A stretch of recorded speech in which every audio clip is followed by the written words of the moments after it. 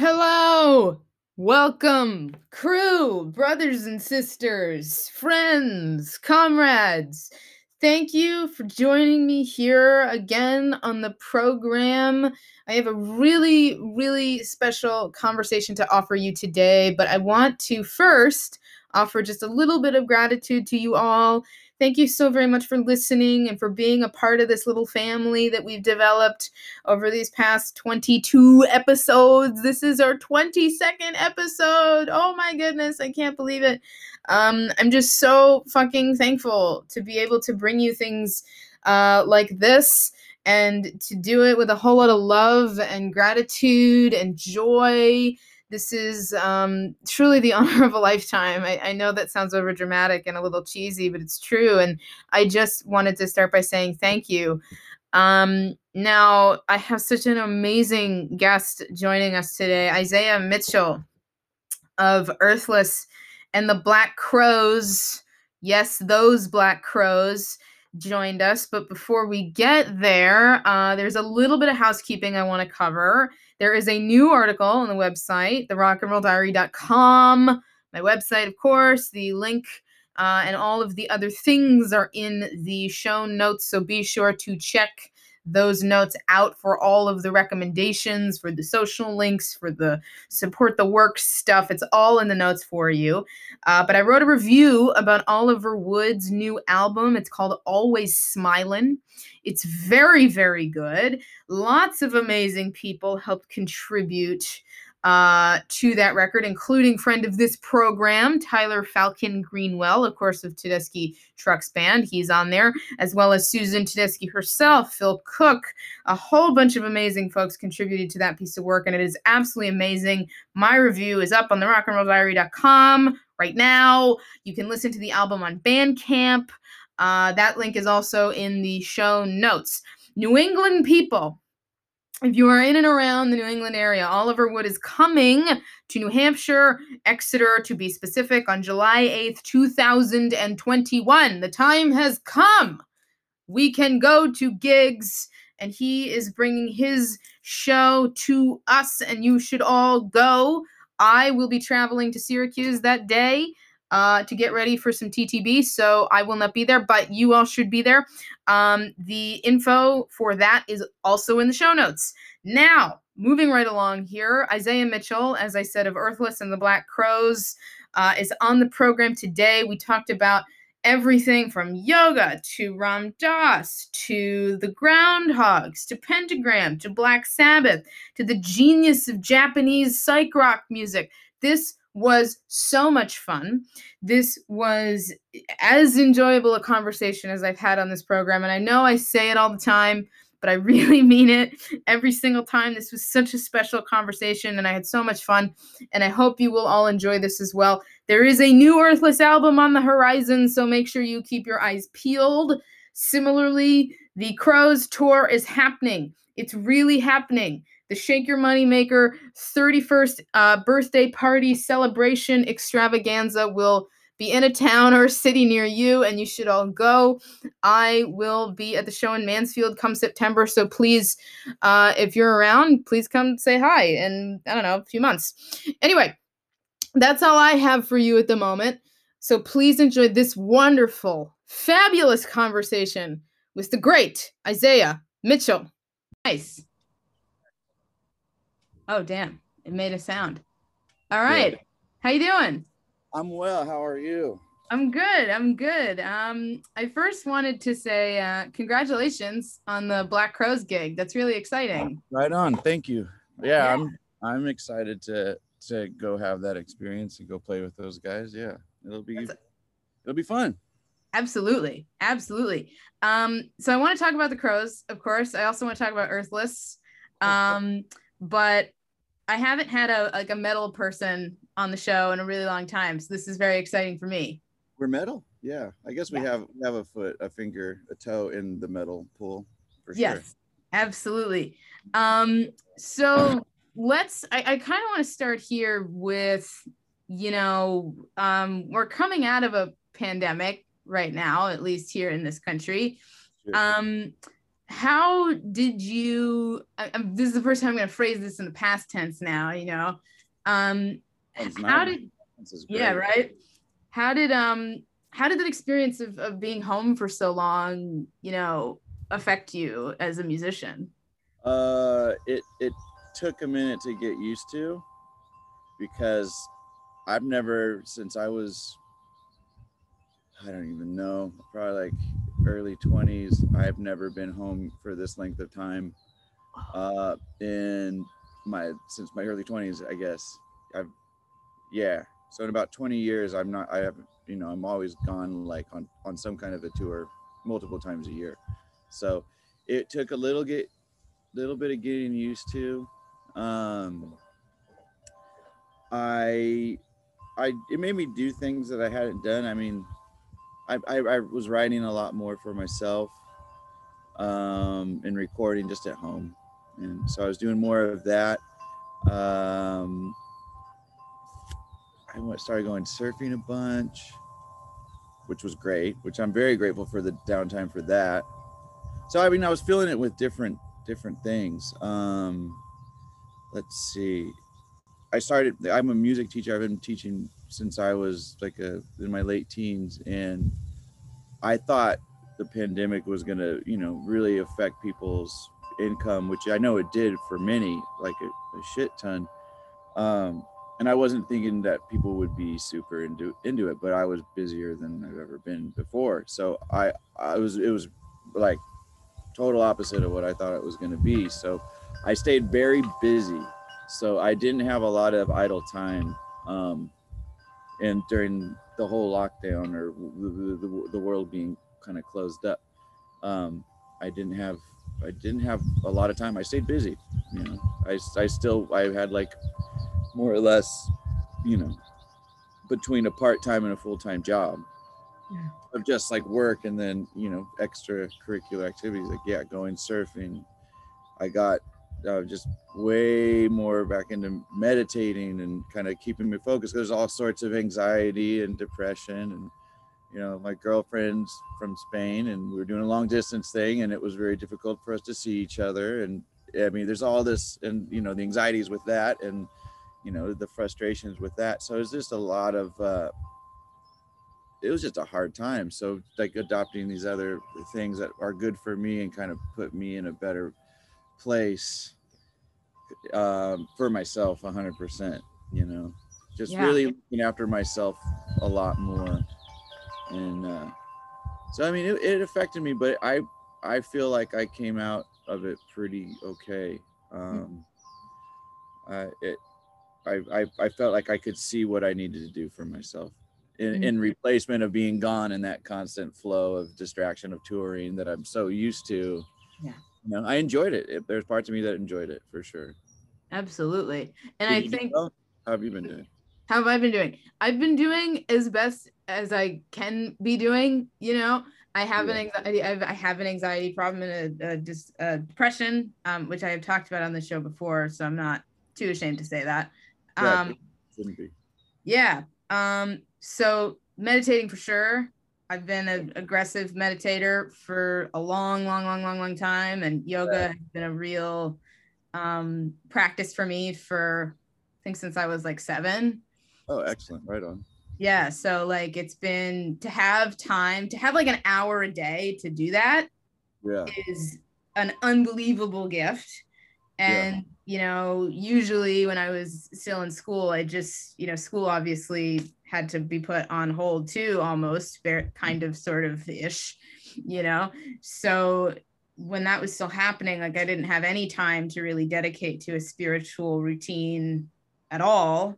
Yeah. So to have that was like unbelievable. You know, I was able to spend more time with my family because obviously following bands around, I like am on the road a lot too. So not being home, you know, in Yeah. that regard sucks. And to be able to like hang with my mom on a Tuesday if I want Yeah. to, Totally. you know. Totally. It's nice to have that time now. Yeah. And which is a very important time to take for everyone. For yourself and for the family. It's very important. So Yeah. yeah, that's great. That's Yeah. awesome. Yeah. And I want to ask you too, are you from California? I was born in Texas, but I've I would pretty much say I'm more of a Californian than a Texan because I've been here, and since I was like 7 or 8. I think Okay. we moved out here, and but yeah, we moved to San Diego, Encinitas, California, and when I was in third grade. So we started up in LA and the deserts out there, like, and then slowly kind of migrated down into Okay. Encinitas, and now I'm back in Southern California again. Nice. Yeah, Nice. And did you grow up in a musical household? And if so, what did it sound like? oh, it was great. Yeah, my dad's a musician. He's a bass player, and he's played since he was a kid. That was his first love as well, his love of music, and yeah, he was obsessed at a young age, and it was it's great. So I mean, I was a little kid, and he'd be having band practice at the house. I'm like 2 or 3 years old, like running around the house with a red toy guitar and going to his band practice out there and his other places that he'd jam. And I just have very fond memories of all of that time.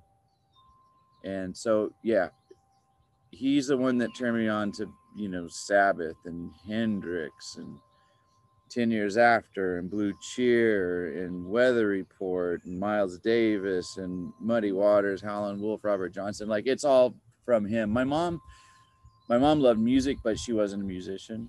But my dad still plays. He's back in Texas, and in Bergheim, Texas.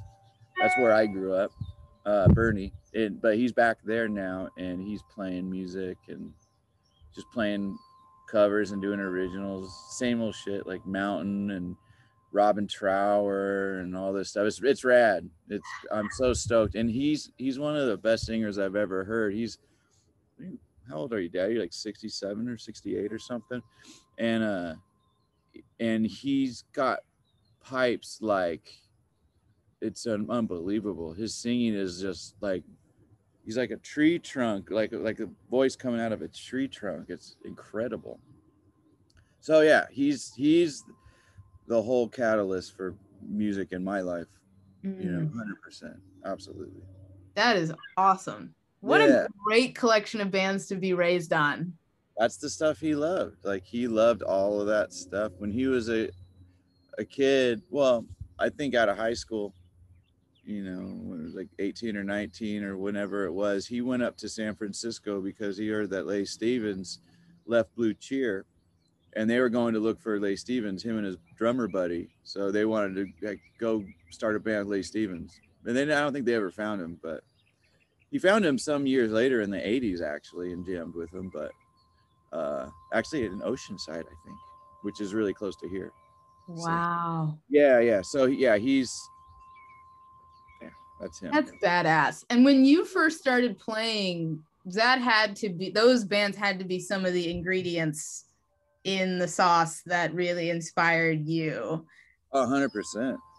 Yeah. Can you Absolutely. talk about some of the guys, some of the guitar players that were, when you heard them, you went, oh my God, like I got to do that?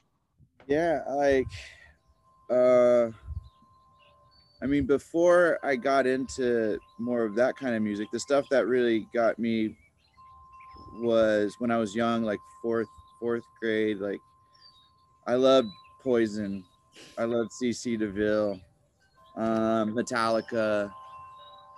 I loved the metal stuff. I don't know, the metal stuff was really there. Joe Satriani, that Surfing with the Alien record. When I was a kid, it was on repeat. Megadeth, all that stuff. And then my dad's influences started seeping in. Yeah, Lee Stevens, Hendrix, Frank Zappa was massive. I mean, when I was a little kid, Zappa was my first one for my dad, and then Elvis for my grandma. Those were like my two, like, starting points musically that I really, really got into, just because of my grandma and my dad. Um, so Zappa was a huge influence, and then um, yeah, the day he sat me down to watch the Woodstock video, he's like, check this out. And he put on the 10 years after I'm going home.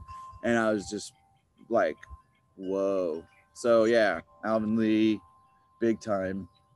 He's amazing. And I was really obsessed with the Chili Peppers when I was a kid. So John Frusciante and Hillel Slovak were very influential when I was a little kid, and still are to this day. They're some of my favorite guitar players. They've left a really good impact on me. They're playing, and Adrian Belew, the King Crimson stuff, Robert Fripp, Neil Young. I mean, all just you keep going. Ry Cooder, Ollie Farka, like all this stuff is like my Uncle Jerry, my dad, they showed me all this stuff. Yeah. And it stuck. And yeah. There's so much more, but yeah, that time, Tony Iommi, of course, my dad got me into Sabbath, and that was big. So yeah. I want to ask you specifically about Sabbath because I'm a huge Sabbath fan. I have a Sabbath tattoo. I'm like massive, right. Okay. Hugely obsessed with Sabbath. I did not know this until today, but today is the 51st anniversary of the U.S. release of the self-titled record. Right on. So I think it's fitting that we're talking about Tony. What specifically about the Sabbath, I guess, I don't want to call it like an aesthetic or, for lack of a better word, like the Sabbath thing. What was it about that group for you that, that got you, that grabbed you? I mean, going off of the first record I heard that like really listened to was the first record. So just hearing it open, like it's just dark and menacing, and it's that riff for the song Black Sabbath. And then when it goes to the galloping outro section, it's just like, this is fucking heavy. Like, I don't know any other band at that time that was playing a riff like that. I mean, Jethro Tull on Stand Up, New Day Yesterday, that riff, the verse riff in particular, like that's very Sabbath. But Tony Iommi played with Jethro Tull, so I don't know if that influence was there. Like I don't know anything about it, but I could see the relationship if it is, if he did have a hand in that. But that's the only other riff that's like heavy and just fucking powerful like that. So the way that's what really translated for me, that came across, is this, whoa, this is heavy shit, like that, the song Black Sabbath when I was a kid, is damn. And then you listen more and more, and you got like, yeah, the next song, like The Wizard, it's like, oh, it changes the vibe. And now it's like, now that I'm thinking about it, it's like, sounds like Jethro Tull as well. Like, it's like interesting. You're getting this kind of combination of stuff. But yeah, it's just the riffs. It's dark. It's so minor. Most of it's all minor. There's no major, where it's like a lot of bands in that time, you hear a lot of major songs in a major key, where it was heavy on the minor, and then it just got heavier in the minor as their albums progress. And it's like, oh, it's fucking heavy. It's dark and it's heavy and it's tuned down, and it's like you just feel this depth to it. It's great. And there's humor in it too. And seeing those guys, like the live footage of them, like they're just fucking kids having a great time and taking the piss, but it's fucking great. Yeah. I don't know. So all those things translated. And then, he's a blazing fast guitar player. Like when he takes his solos, it's great. Heavy blues pentatonic stuff, it's fantastic. And then you got Geezer Butler just holding it down, but doing his thing, and Bill Ward doing his thing, laying amazing beats, and his placement of beats it's great, and just crashing it. It's fucking great. And then Ozzy's voice and the lyrics, and I don't know, it's a great, perfect package. I mean, I'm pretty, like, Sabbath is always going to be Sabbath, and I love it. I don't listen to him as much as I used to because I don't feel the need to. But when I do go back and I hear something, it's like, it takes me back to a time, and I appreciate how amazing they are, or they were, and they always will be. Absolutely. Oh, for sure. And I remember, similar to you, I remember somebody had played for me the first song, the title track, Sabbath, and the storm that, you hear the rain and everything. Rude. I remember being terrified by it. Like, it was the first album that I ever heard where I was like genuinely scared, you know? Yeah. Like really like worried about what was about to happen. Totally. And then it's like, as you said, it's just awesome. And it created a, and you know, going back over it from like a historical perspective too, like it really was, you know, the beginning of a new sound of music. And Yeah. there's something really exciting about realizing that that's what you're hearing. Yeah, And totally. I think that that for me was something that was really just, it felt like a really cool discovery. Totally. But super influential, of course, and influenced so many of my favorite bands. Yeah, Which 'cause leads it's me, like, no, go ahead. it's like when we were kids, like I first started hearing stuff on Headbangers Ball before I knew what Sabbath was, because they weren't playing Sabbath on Headbangers Ball. You know, we had Slayer and Judas Priest, and like AC/DC was one of the first things that ever scared me. Like, why AC/DC? But like um um Highway to Hell or something, watching videos on Headbangers Ball like that. Then you go backwards and it just like, that's where it kind of started. That, or no, it's not where it kind of started, it's where it started. Yeah. You know, so it's nice to go like you're there and then to trace your steps backwards. It's the same thing. You just keep going back and you're going to get to Muddy Waters. That's where you get to Robert Johnson and Charlie Patton. It's just always goes backwards. Everywhere goes back there. It's cool to see that. Absolutely. And that sort of leads me into this next area of thought, I guess. You know, Earthless started in 2001, right? Did I get that right? Yeah, we started playing in December of I think 2001 it was. Yeah. Like, our first band practice, our first show is 2002. Yeah. Okay. So like the early 2000s. I went back and I watched that documentary that you guys were part of, the Such Hawks, Such Hounds movie, which is a great movie, which I will link to for everybody to go watch it, which really unpacks what was happening in California for me in that particular period of time.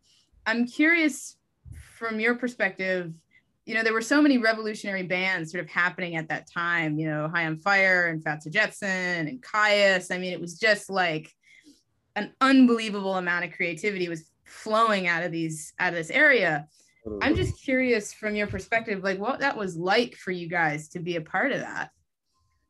I honestly don't think I was realizing it back in when I was there. I didn't think about it. I don't think, like, I was stoked like that we got to play with these bands that I had just recently discovered, like High on Fire. One of our first shows was with High on Fire and Mastodon opened up for both of us at the Casbah. It's like, I didn't realize what was going on then. And I didn't really know Sleep too well, but I remember talking to Matt after that show, and he was a really nice guy, but High on Fire was already on my radar just from the Man's Ruin stuff. So I was into the Man's Ruin stuff because I lived in the Bay Area, and my friends turned me on to all that. And I learned about Drunk Horse, who are one of the greatest bands of all time.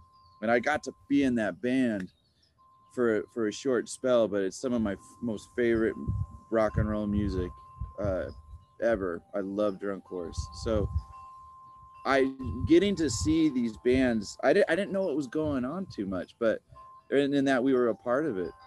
I mean, I remember when we would play shows with Comets on Fire, and it would be like, I feel like this little rivalry between us, you know. It was at least in my mind there was a rivalry, and I was you know, I was probably a little bit of an arrogant asshole as well in that, and so were they, which was great.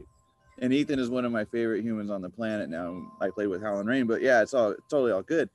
But I just remember all these bands happening, but I didn't really realize what was going on. I was totally oblivious to Caius and what was happening out in the desert, Queens of the Stone Age. I didn't know anything about that at all. And that came way later. And, you know, people often ask like how that stuff influenced us, and it didn't. Like, the stuff that happened out in the desert wasn't a part of our world at all.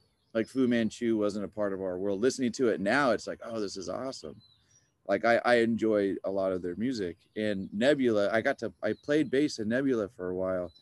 And the first time I heard Nebula, I was like, what the hell is this? Like, I didn't know there were bands today doing what Cream was doing, like these loud amplifiers, and then realized High on Fire was doing that, and Sleep had done. There's all these bands doing it, and then we started doing it, and I was like, this is what I've always wanted to do in my bedroom, like just play with these loud amps after listening to Cream for so long. So Yeah.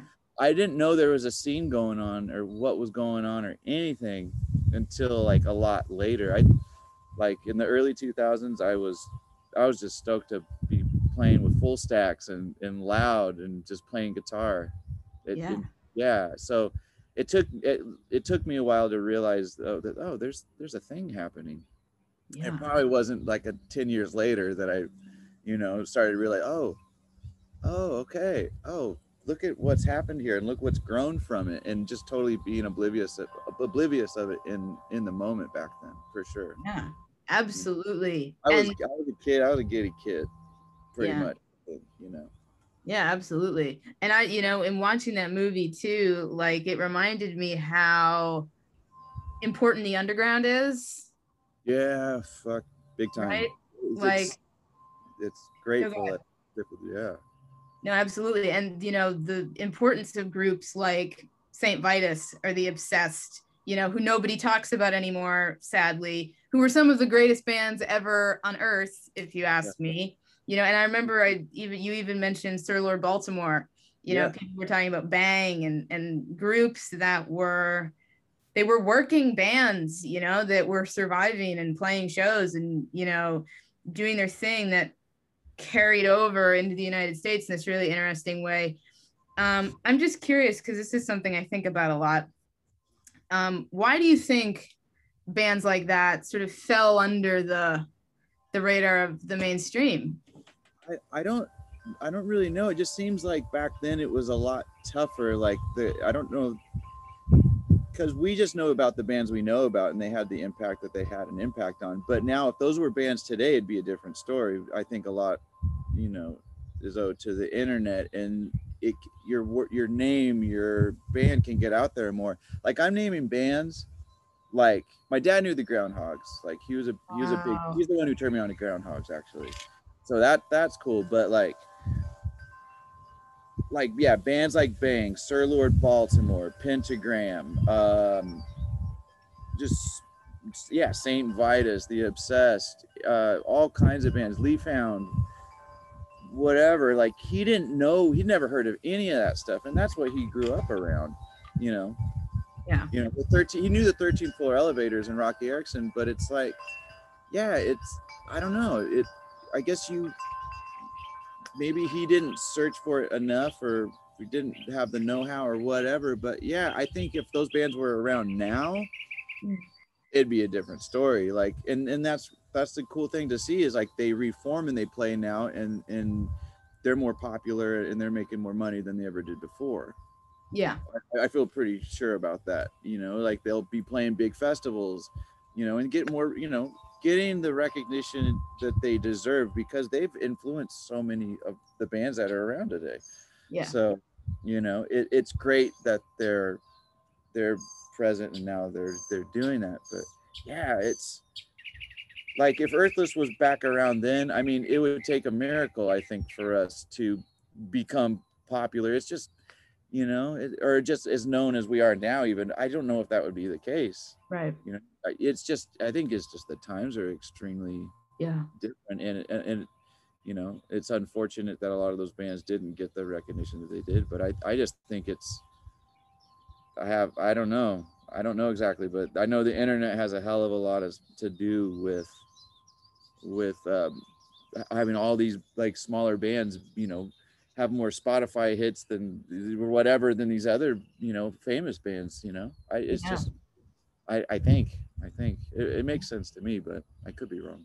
Yeah, no, I agree. And I think also too, part of the problem, at least in my view, in doing some research on it, I guess, is that, in 1972, for example, Black Sabbath and Led Zeppelin at the time were the biggest bands on earth. There's no room for anybody else up there. There's that too. I mean, who's going to open up for you?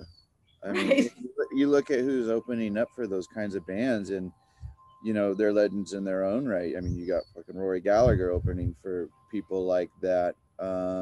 Cactus.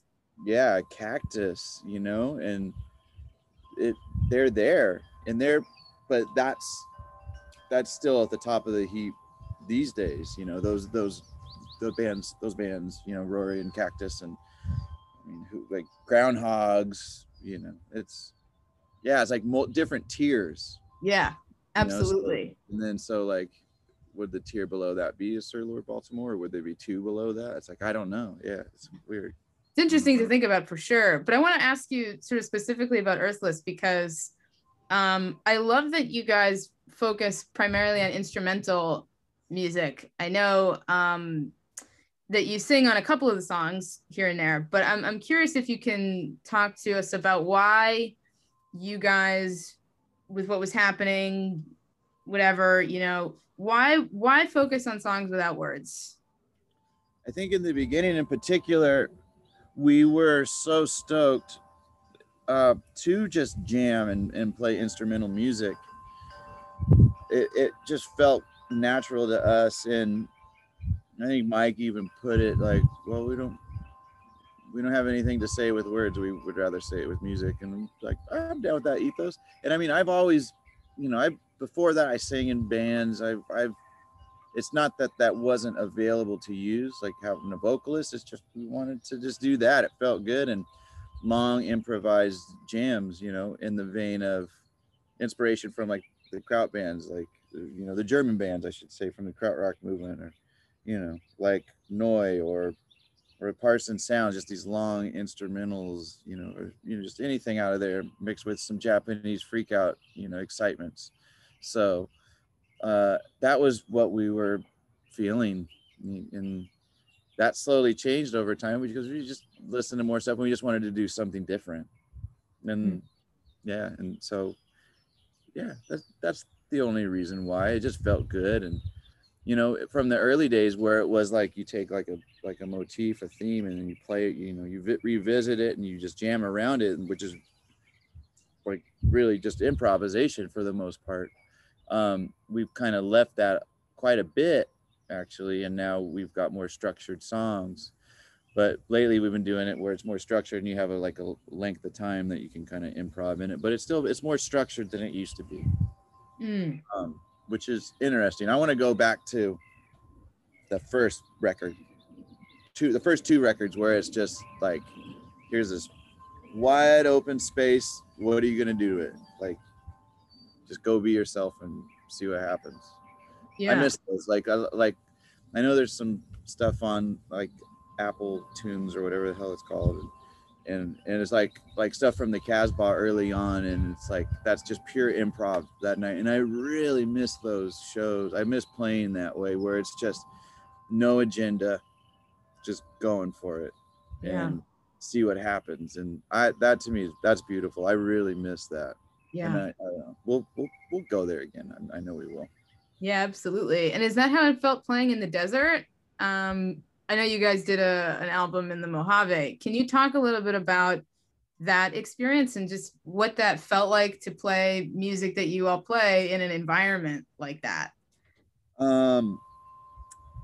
It, like, anytime we're playing out under the stars or just out under the sky is a good time.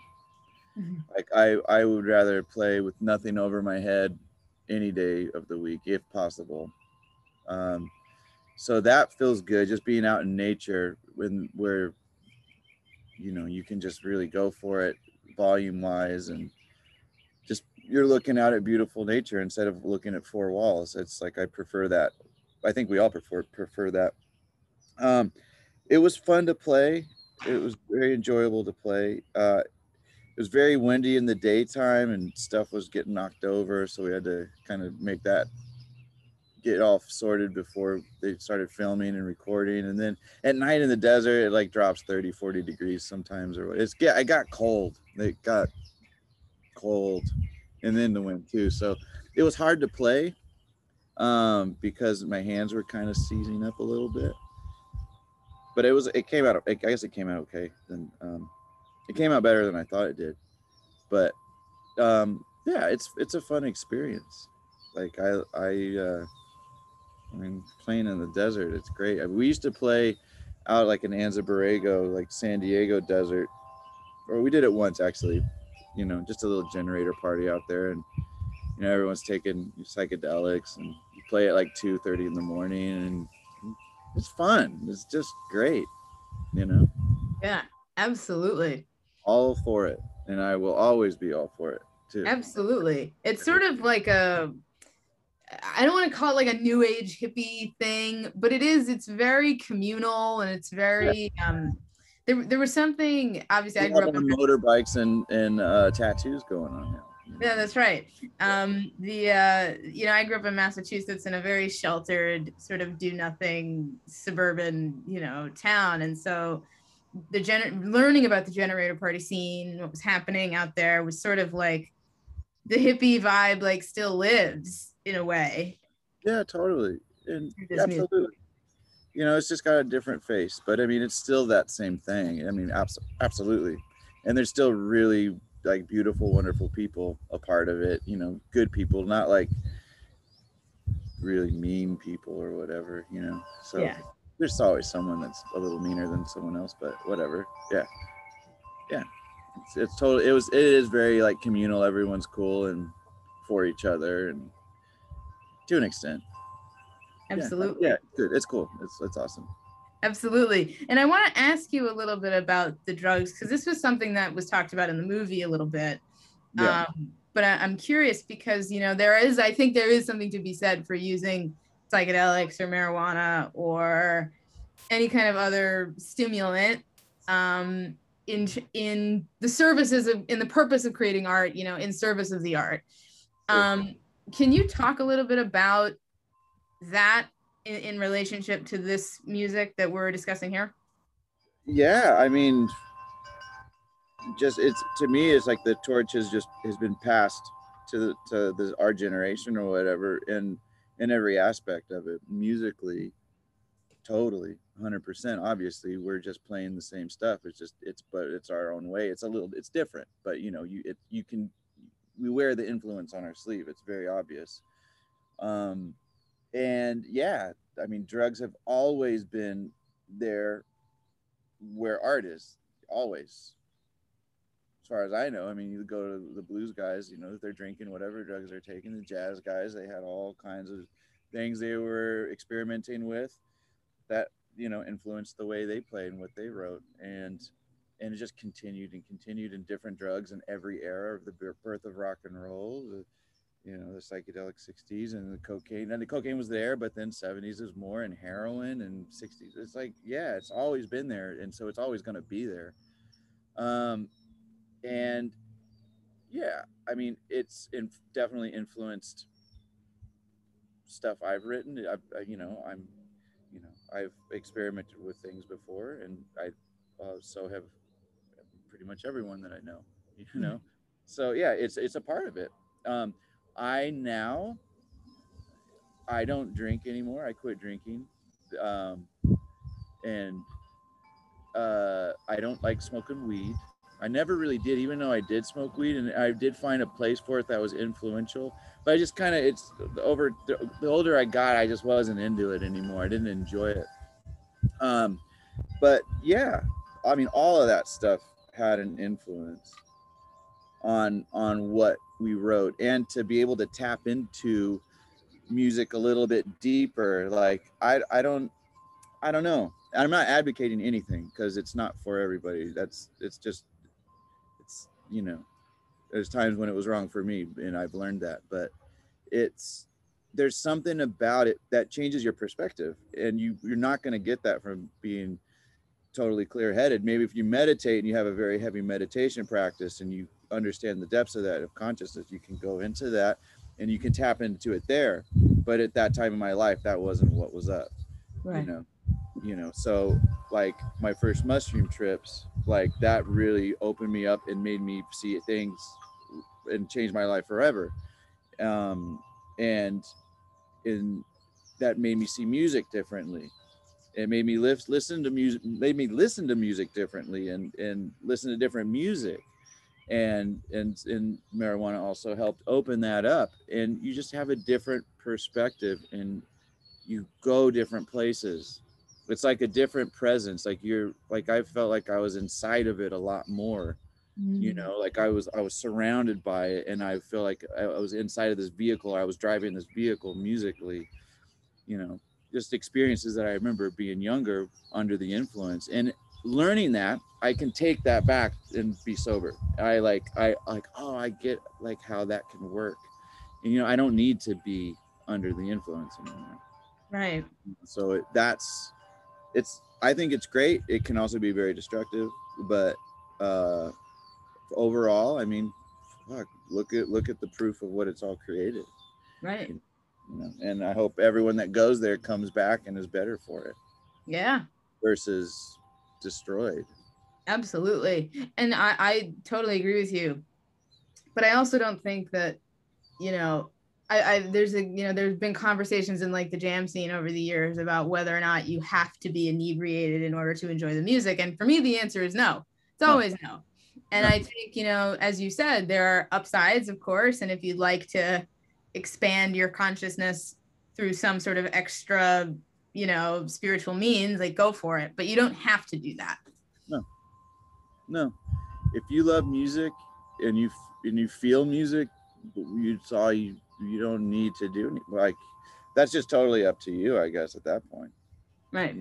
But yeah, there's nothing there's nothing that says music's better this way or that way. It's just music, and it's how you are in the situation and feel it. So That's yeah, right. but yeah, I would be.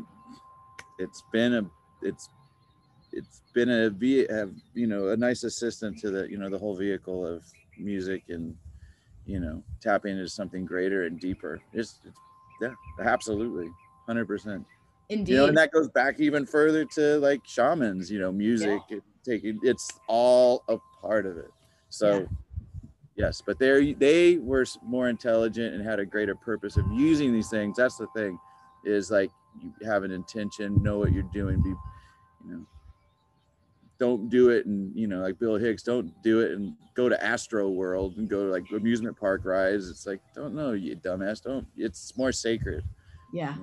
Try to be respectful to it, or no, don't try, just be respectful to it, and because it's powerful shit. Absolutely. Right Yeah. on. And I want to ask you, I know you guys just finished a record. Congratulations. Thank you. That's very exciting. So I'm curious about sort of what are some of the things that are inspiring this new music that's coming out soon? What kind of inspired that? Mm-hmm. um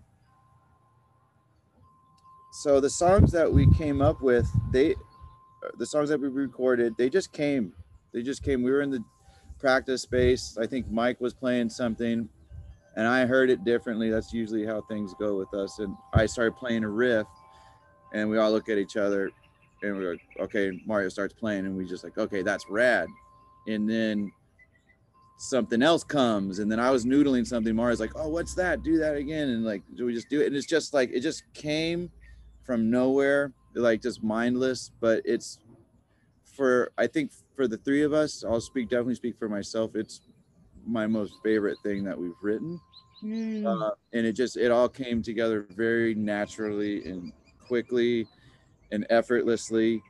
And it feels like it's a beautiful piece of music that I'm very proud of. And I know the guys are as well. And I mean, it feels very inspired by like our love of Japanese music, and other elements that we'll wait, let everyone hear it so they can hear what it sounds like. But like, yeah, some of our favorite Japanese bands, like Blues Creation or Flower Traveling Band, and stuff like that. Those guys. Uh, yeah. So it's to me, it's like an homage to like our Japanese Mm. influences. Mm-hmm. And can you talk little bit about like what about that music is inspiring to you? Um, that they take something that everyone from the West did. I mean, they're taking a blues-based foundation, a rock and roll foundation, whatever, being creative, like in the Sabbath, Deep Purple realm, which blues-based, but then they turn it into their own thing. So they have that going, and then what they do that blows me away is that they have their selves in it, their culture in it, their the Japanese, just themselves in it, and they do it in a way better than anyone could ever do it. They take it to a different level and a different intensity, and just a different power. To me, it's always just gotten me. I don't know, the way that the Japanese bands have just taken that music and just in a way reinvented it, or breathed so much good, like fresh life into that kind of music. It's refreshing. And I mean, that happens till to this day, like Kikagaku Moyo, High Rise, Acid Mother's Temple.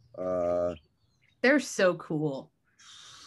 They're amazing. Like, I love those bands. Like Green Milk from Planet Orange, DMBQ, Mono, Minimi Deutsch. It's like, you've heard this music before, again, it's not reinventing the wheel, but they're taking something and they breathe this life into it that's like, wow, like it's so good, and it's refreshing, and like, just I say it, like, they do it better than anyone else. Like, these bands are more exciting than hearing other bands of that kind of genre or style. It's just, I don't know what it is. It's just, it's great. They're powerful. Yeah. Just all, I don't know. Japanese music is, in that world, in the rock psych world or whatever, blues world, they're just, man, they just bring it really hard and kind of blow everyone else out of the water. Absolutely. So this is our, like, in my eyes, my heart, I feel it's like an homage to them. That's beautiful. Thank you. Yeah, that's what it feels.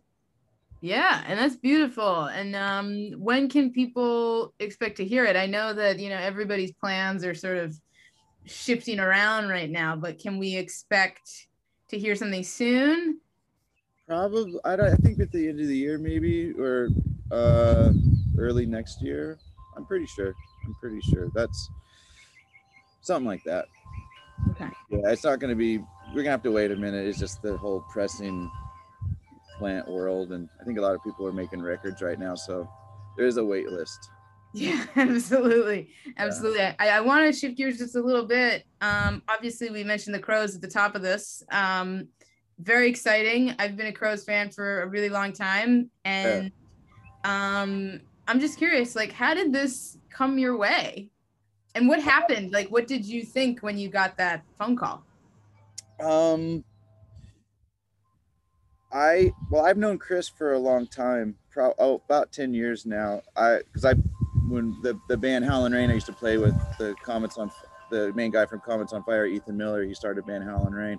I moved to the Bay Area, and him and I joined his band, and I recorded with him on the Russian Wilds, and he was already really good friends with Chris, because I guess Comets or Howlin' Rain toured with the Crowes, I think, something like that. But they're super tight. They're very good friends, and and then Chris moved to the Bay Area, and I just see him around more and more. And when I was with Howlin' Rain, we were playing with the Chris Robinson Brotherhood quite a bit, so I got to know him a lot more, and we became buddies pretty quick. He was cool as fuck. He's still cool as fuck. We just hit it off really early and quickly, and he's a wonderful dude. And then and then him and Ethan, they wanted to do like a Nuggets tribute night at Phil Lesh's place, Terrapin Crossroads. Oh shit, my battery's gonna die. I gotta take us to the inside the house. Ouch. That's all good. So so we, what do I say? Yeah, so I did it. I played guitar and bass with that, and then his band Greenleaf Rustlers, they needed a guitar player, because their guitar player had some gigs, so he asked me to play a gig that they had. Pardon all the movement. So yeah, I mean, so we got to know each other musically as well, and we hung out, and then he asked if I would want to try out for the Crows, and I was like, yeah, sure, why not? And so I went to Nashville and tried out, and I didn't think it was a chance in the world that I could do it, because they're the Black Crowes, they can get anywhere when they want. And I was going to Music City. I mean, I know Austin's also that, but Nashville, it's like, dude, it's like the best musicians in the world. And I don't know, I wasn't expecting it, but I ended up getting the gig. So sorry. No, it's all good. So anyways, it's just how it happened. And yeah. That's crazy. And what a beautiful story. I am curious, obviously, I know you work with Earthless and stuff like that. How does it feel to you to go from playing in a band like Earthless to now playing Crows tunes? I like it. The thing with Earthless is that early on, especially, we had other things going. Mario had his hands in like 4 different bands, so it's like kind of mixing it up. And I love to play, and I've always played since when I was a teenager, with so many different groups and scenarios totally different from the other, like different worlds completely. So I just love to play, and I love to play all kinds of different music and different approaches and wear different hats or whatever. I'm totally down for it, and it's a healthy thing musically. So it's a totally different animal. Like Earthless is very free. I'm the guitar player. I kind of set the melody, and the musical vocalist and all that kind of stuff. Like it's that, I'm very free. Whereas the Crows, it's like it very much like, this is, you got to be in here, and you got to play in this way. You can't do some weird Indian shit if you want to do that in this part. It's like, you can, but it's probably not going to work. And you probably wouldn't want to ever do that again, and get weird looks from folks in the band. Where the fuck are you at, man? Like, so it's like, I'm totally fine with that. I love that. That's a whole exercise and a certain presence, as well as like trying to fill this space a particular way the best you can in the most tasteful way. It's a wonderful exercise to be in as well. So I love it. And it's a challenge, because it's a totally different way of thinking. And it's like you're playing, I'm playing at someone else's music, which is great. I love playing other people's music. I'm a big fan of it, and bringing myself to the party and being myself, in that. So I enjoy it. I've always enjoyed having, multiple options of people to play with, and different. It's great. And I will always be that. I mean, I always want to play with whoever I can, when the opportunity is there. Yeah, absolutely. And I'm just curious, were you familiar? I have to believe that you were familiar with the band ahead of time. And if so, what were some of your favorite Black Crowes moments? What are some of the records that did it for you? Oh yeah, I mean, I was a fan, but as a kid, like Remedy is one of my, like, that's my favorite song of theirs, and that song is just, to me, that's a killer song. It's such a great song. And I loved watching the videos when I was a kid, like watching MTV, like so many of us, like watching that video. And and to me, what always got me was the guitar player. Like, well, Rich, like the that part of the song, like when the video go to him, and then Mark Ford, like his guitar playing, like amazing. Like I love Mark Ford's guitar playing, and I always have since I was a kid. It's very like, had the Hendrix thing, which I was a huge study of.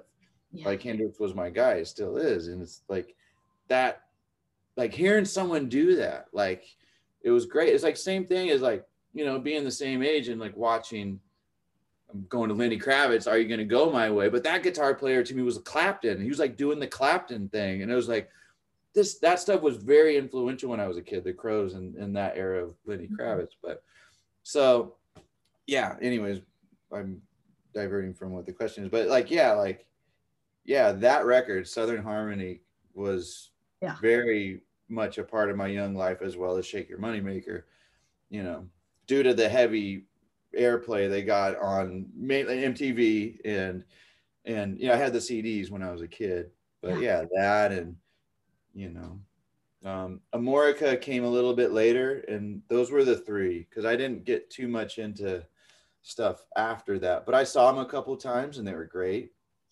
I really enjoyed seeing them play. Saw him in San Diego, and then I saw him at a festival. The first time I met Chris was at a festival in Vitoria, in the Basque country, in the Basque. It was I was a fan when I was a kid. Definitely. And then now it's like going back and playing those songs. I mean, the first time we played at the Bowery, like the first show, when Rich just opens up with Twice as Hard, hearing that riff, like seeing everybody freak out in the crowd. I felt like I was in the crowd at that moment, and I had to like, dude, snap out of it. You were right here. It was fuck, that's a killer opening. Like that. Oh, that's it. It gave me chills. That energy. So it's a trip that I'm on stage playing guitar. It's weird. It's awesome, and I'm stoked about it. And there's a part of me that's like that kid, of course. That's beautiful. That's beautiful. And I'll tell you that you'll appreciate this. I'll tell you the story. My English teacher in high school was a massive Crows fan. They were his band. And he was like School of Rock teacher, kind of, every now and then he would say, like, go home and listen to this. Every now and then he would do that. And he said at the time, I think Chris was married to Kate Hudson or something. It was like right around the time, like the beginning of the Brotherhood, and when he was really looking like hippie Chris. And he said, go home and look up Black Crowes live, and you'll understand why Kate Hudson is married to Chris Robinson. Like, you'll get it. And I did that. I went home. Unbelievable. And I went home and I looked up Black Crowes live, and a video from '92 came up. I think it was some like one of those TV shows where they would like record a concert or something, and it was just like the whole show. And it was like they were levitating. And it was, and you were talking about Mark Ford, like, not only does he sound like Hendrix, as you said, but he looks like a rock guitar player. With the Les Paul and all those Marshalls, and he's got like the cigarette hanging out of the side of his mouth. It's like, that is rock and roll right there. Vibe. So much vibe. Those guys had so much, and they still do have so much vibe. But looking at that old stuff, like, fucking vibe. I mean, Southern Harmony at that point, there's not a fucking more vibey band. I don't know. I mean, there's tons of great vibey bands, but like those dudes were just oozing fucking expression and total vibe and charisma and swagger and fuck you and we're the fucking best. Try to follow that shit kind of attitude. It's like, and it was backed up. It was great. It was fucking great. Oh yeah, for sure. And it must be so exciting for you. Obviously, I'm so excited to go see you last summer, and obviously the world had other plans. How excited are you all to get back out there and finally take this show on the road? Fucking excited. We got together a little bit ago, and good. And when everyone knew, like, it's on, it's like the lightness, and just everyone had a really big smile on their face just to see each other, knowing that it's like, oh, here we go, it's happening. And I think everyone's so pumped and light and stoked, and just every, just positive description of giddiness that I could think of. Everyone's really looking forward to it. Yeah. everyone. Yeah. Yeah, absolutely. I can't wait. It's going to be a wonderful experience, a beautiful experience, and getting to play music with those guys is going to be a wonderful thing, and I'm really, really looking forward to it. Yeah. Yeah. And I'm so pumped to come see you. I never got to see the Crows back in the day. So this is like a huge thing for me. Obviously, Shake Your Moneymaker was this like monster influential record in my life. So this is very, very exciting. Before we wrap up, I do have some fun questions that I ask everybody.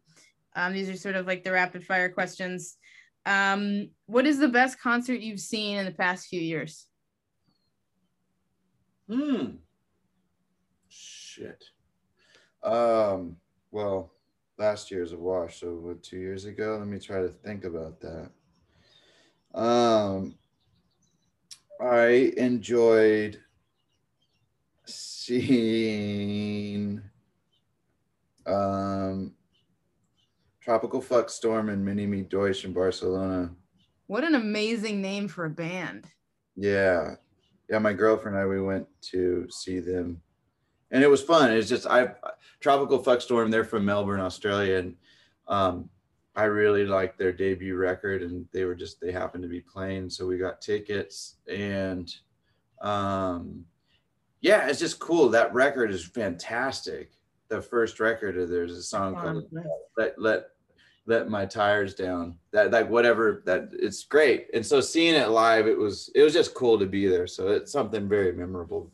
Her and I got to see together. Mini Me Deutsch as well. I'm blanking. Yeah, I'm gonna say those two for now because that's the first that come to my mind. Yeah, and I'm definitely gonna check those guys out. That sounds like whatever it sounds like. It sounds awesome.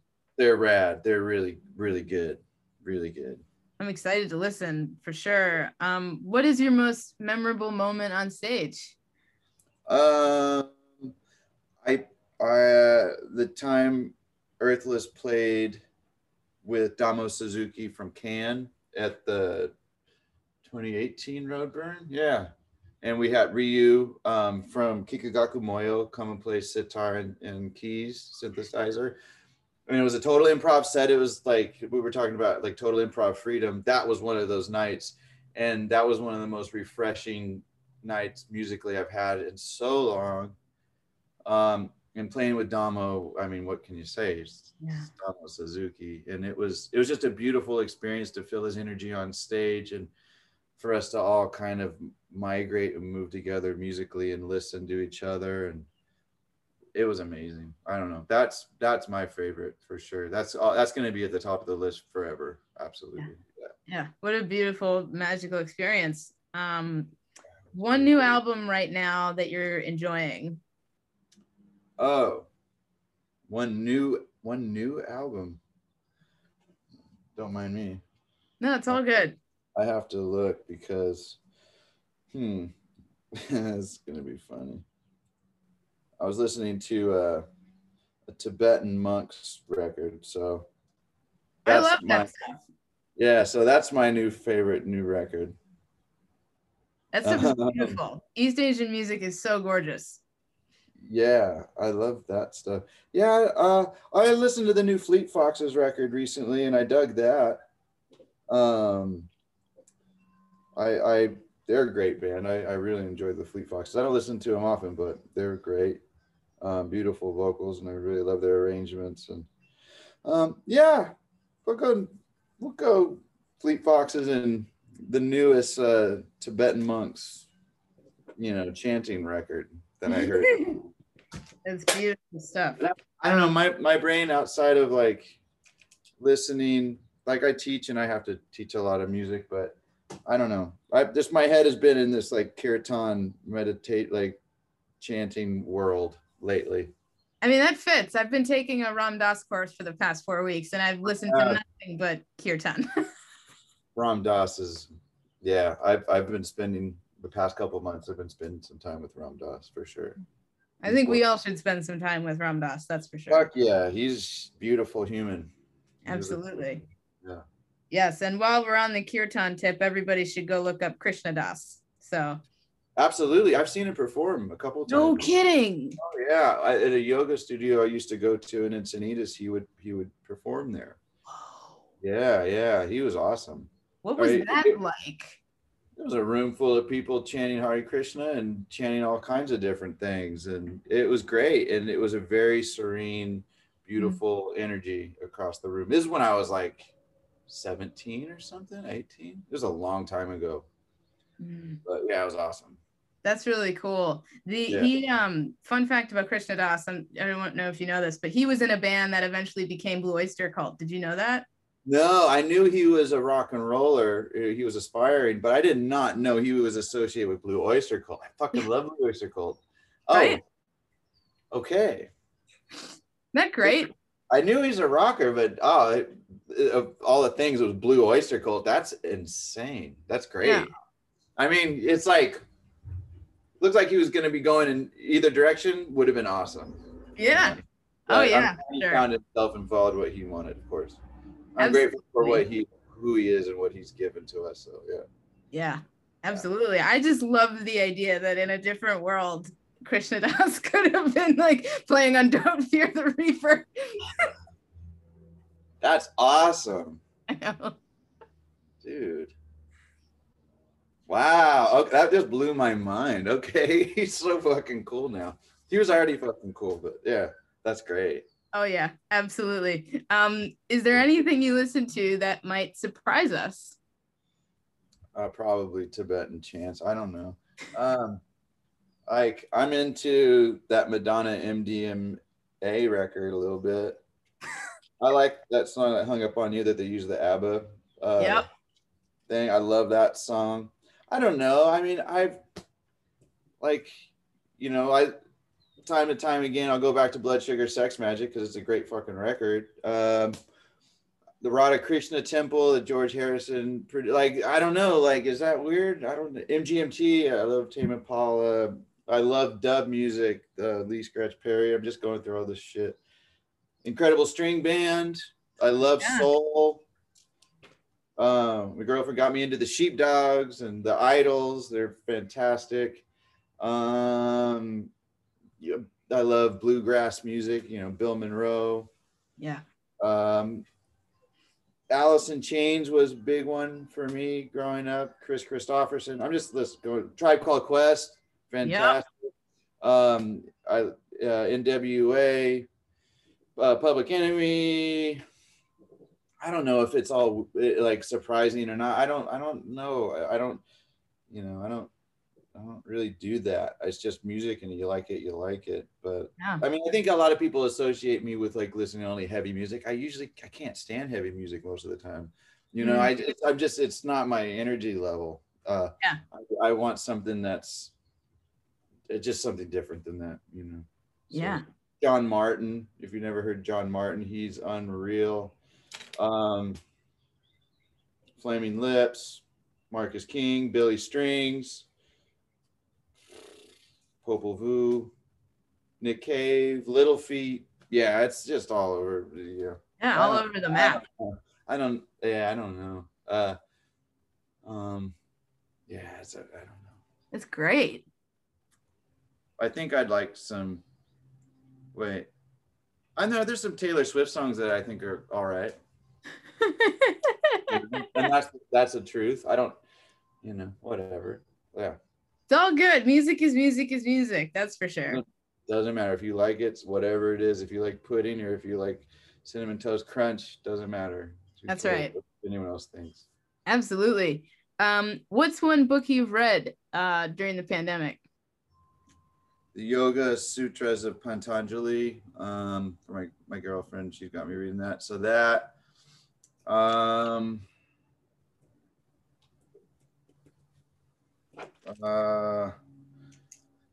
Another one I started reading a while ago, 5 Personality Traits of People. So I can't think if that's the title or not. Dalai Lama's Letting Go of Hate, I think, is the one I finished. Yeah, that's me. That's been my mode for some months now, like that world. So that's, That's where I'm at. Yep. Oh, yes. Kind of all around. So absolutely. I'm getting ready to take a yoga teacher training in a few months, so I will be diving right in along with you. Yeah, my girlfriend, she just became a yoga teacher as well. Nice. Congratulations. So, I don't know. Maybe I should connect you guys. Yeah. It could be, I don't know. See, interesting. No, that'd be cool. Absolutely. Yeah, my mom's been a Kundalini teacher for a number of years and also has a Vinyasa certification. So nice. Given that my regular degree is now finished, it's time to fully dive into something I'm really, really passionate about. So we're going to do 3 things you're grateful for. My health,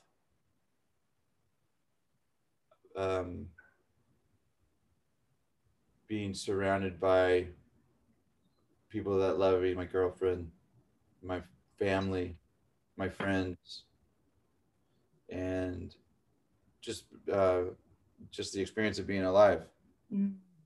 Yeah. Right on.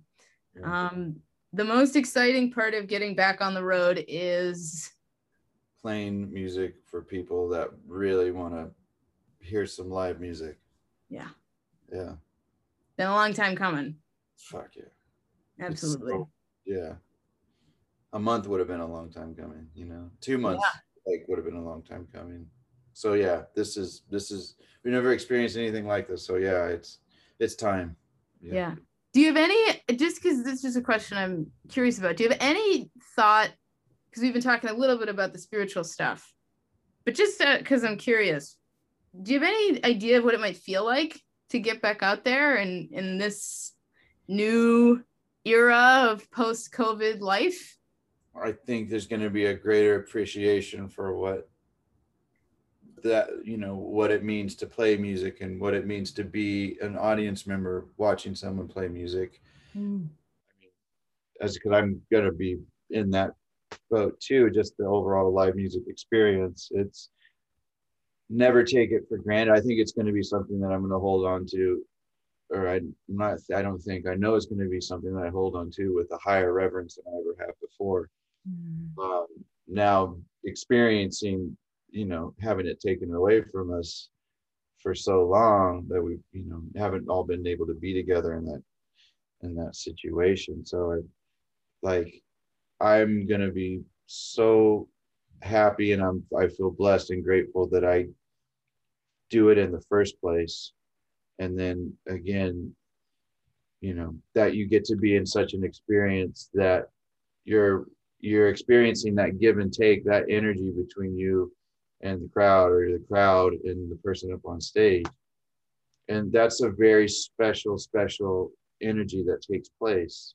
That it's only, from my experience, that's the only time you get that particular experience in that scenario. So I'm going to hold everything way closer, and I'm going to have more fun than I've ever had. I'm going to enjoy it more and more, and like every night, just